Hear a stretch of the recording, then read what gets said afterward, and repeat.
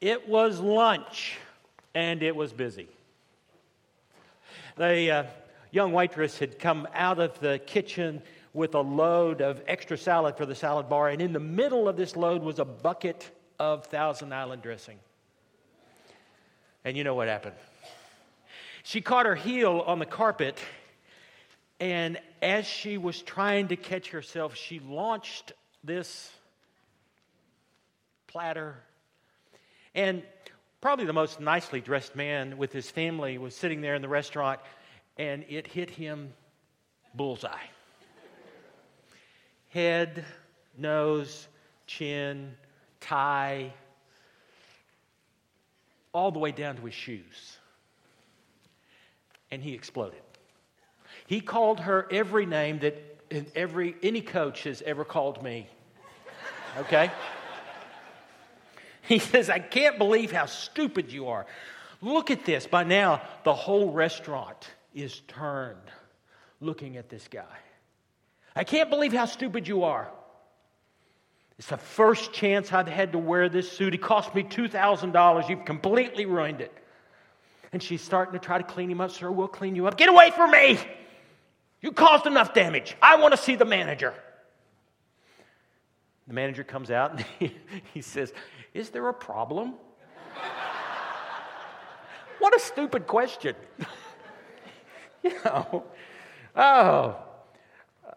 Sir, we'll clean your suit for you. No problem. Oh, no. I don't want you to clean this suit. This suit is ruined. I want a new one. I want you to write me a check for $2,000 right now. And finally, the manager convinced him if he would just come back to his office, get them out, so they disappear. Now, here's the rest of the story, that it wasn't just lunch. It was lunch on Sunday. Now, who goes to a restaurant with a coat, suit, and tie on at lunch on Sunday? Where have they been? He probably was at church and had just heard a great sermon on Blessed are the meek.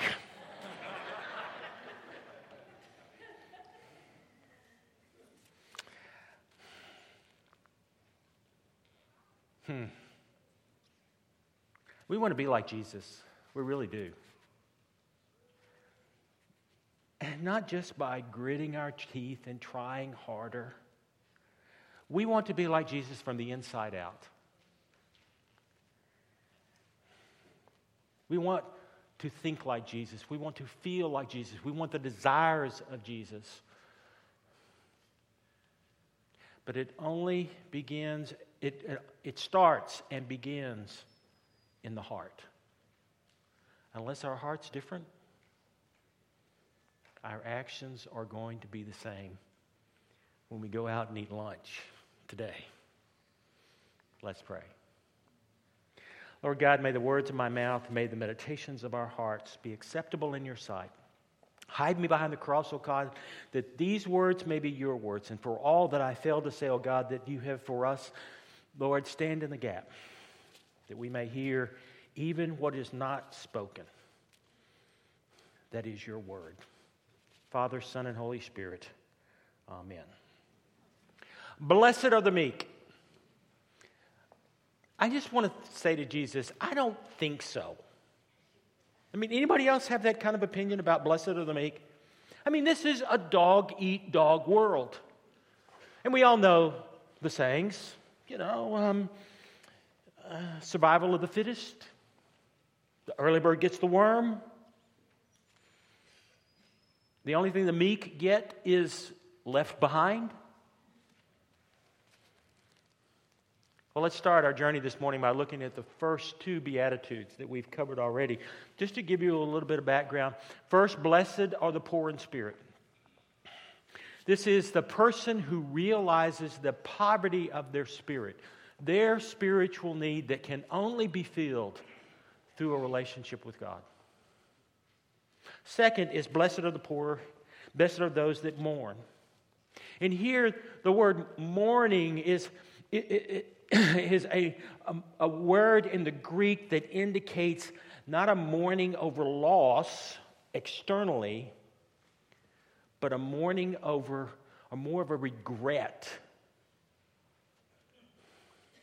The knowledge of our broken lives, our separation from God. Now, I truly believe that Jesus is leading us on a journey here. He's leading us on a journey and trying to get his listeners to understand that as we take each step, as we realize our poverty, and therefore as seeing our poverty, we realize how broken we are. And then it is only in that state of realization that we offer ourselves and put our lives, our actions, in Jesus' hands, under his control. Blessed are the meek. Now let's take a closer look at this. I'm going to call this the meekness myth. Are y'all ready? The meekness myth. Many equate meekness with weakness. But as we look at the Bible, that's not what we see at all. It's not weakness. In fact, what we see in the Bible is some of the strongest are referred to as meek. For example, Moses. Moses was a great leader. Moses stood before Pharaoh at the threat of Pharaoh's armies with no armies of his own. He led God's people through the wilderness to the border of the promised land. And this is what Numbers says about Moses.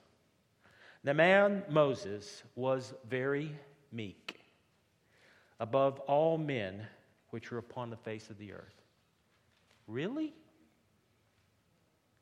Jesus calmed the waves and the wind. Jesus stood against the religion leaders of the day. Jesus took on a horrible death and defeated it. What does he say in Matthew 11? Take my yoke upon you and learn of me, for I am meek and lowly in heart, and you shall find rest for your souls. So what does it mean to be meek? We have this understanding in our own English language in our world today, this kind of association with weakness, this doormat mentality. But Moses was meek, Jesus was meek, so what does this mean? The word translated meek is the word praus. It's a Greek word that means the following. It means a soothing medicine, that which gives health. It means it's used by sailors to describe a gentle breeze that comes after a storm. It's used by farmers to describe a broken colt. A broken colt. My father used to tell me, and all of his sermons have been going through my head over the last week, and I can hear him say the words, no, son, meekness is wild horses under control. And he would go from there to say, I would a whole lot rather try to put a bridle on a wild horse than resurrect the dead. Great wisdom. Strength under control. Wild horses under control. You see, the word praus has more to do with self-discipline than it does with weakness. Here's some passages that illustrate that. What Jesus says about himself, we read that earlier. Come unto me all that are labor and are heavy laden, and I will give you rest. Take my yoke upon you and learn of me, for I am meek and lowly of heart. Paul says in Ephesians 4, I therefore, the prisoner of the Lord, beseech you that you walk worthy of the vocation whereas you were called, with all lowliness and meekness, with long suffering, forbearing one another. In Colossians, he gives this call. He says, put on therefore as the elect of God, holy and beloved, bowels of mercy, kindness, humbleness of mind, meekness, and long-suffering. I want that. I want to be able to discipline my life. I want to feel the power of the Holy Spirit within me. And to know that the bridle that is upon me is not the bridle of the world. It is the bridle of God. So what is the blessing? The blessing is the meek shall inherit the earth. In other words, those who are faithful Christians, those who are willing to discipline their lives, those who are willing to give their actions over to Christ, those who are willing to put themselves under a different kind of control, have an inheritance here in this life. Satisfaction, contentment. This is what Paul says, and he says it in Philippians. He writes this from prison. Not that I'm referring to being in need, for I have learned to be content with whatever I have.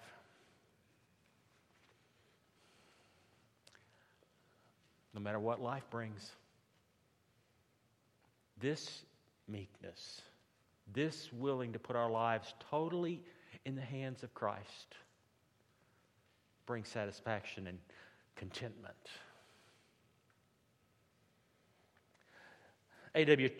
Tozier says this: the meek man is not a human mouse afflicted with a sense of his own inferiority.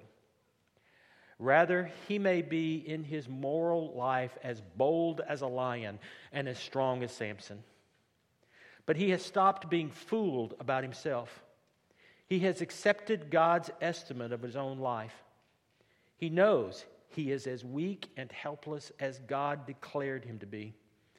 But paradoxically, he knows at the same time that he is in the sight of God of more importance than the angels.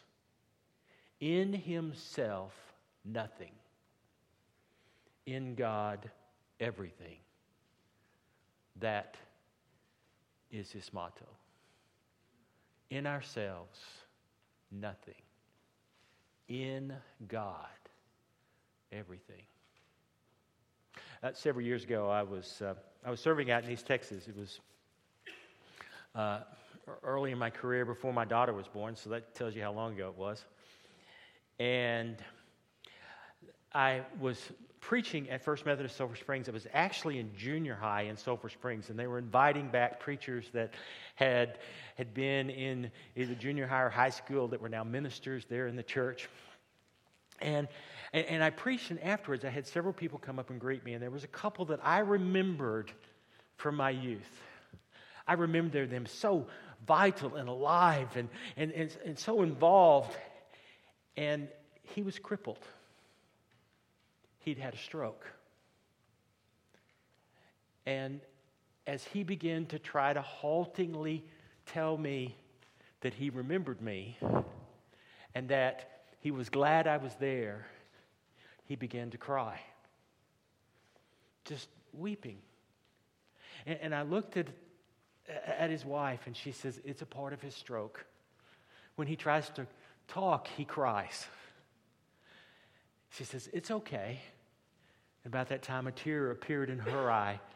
And so I tried to converse with him, and we talked, and he cried, and I was about to cry. And as they walked away, I said to her,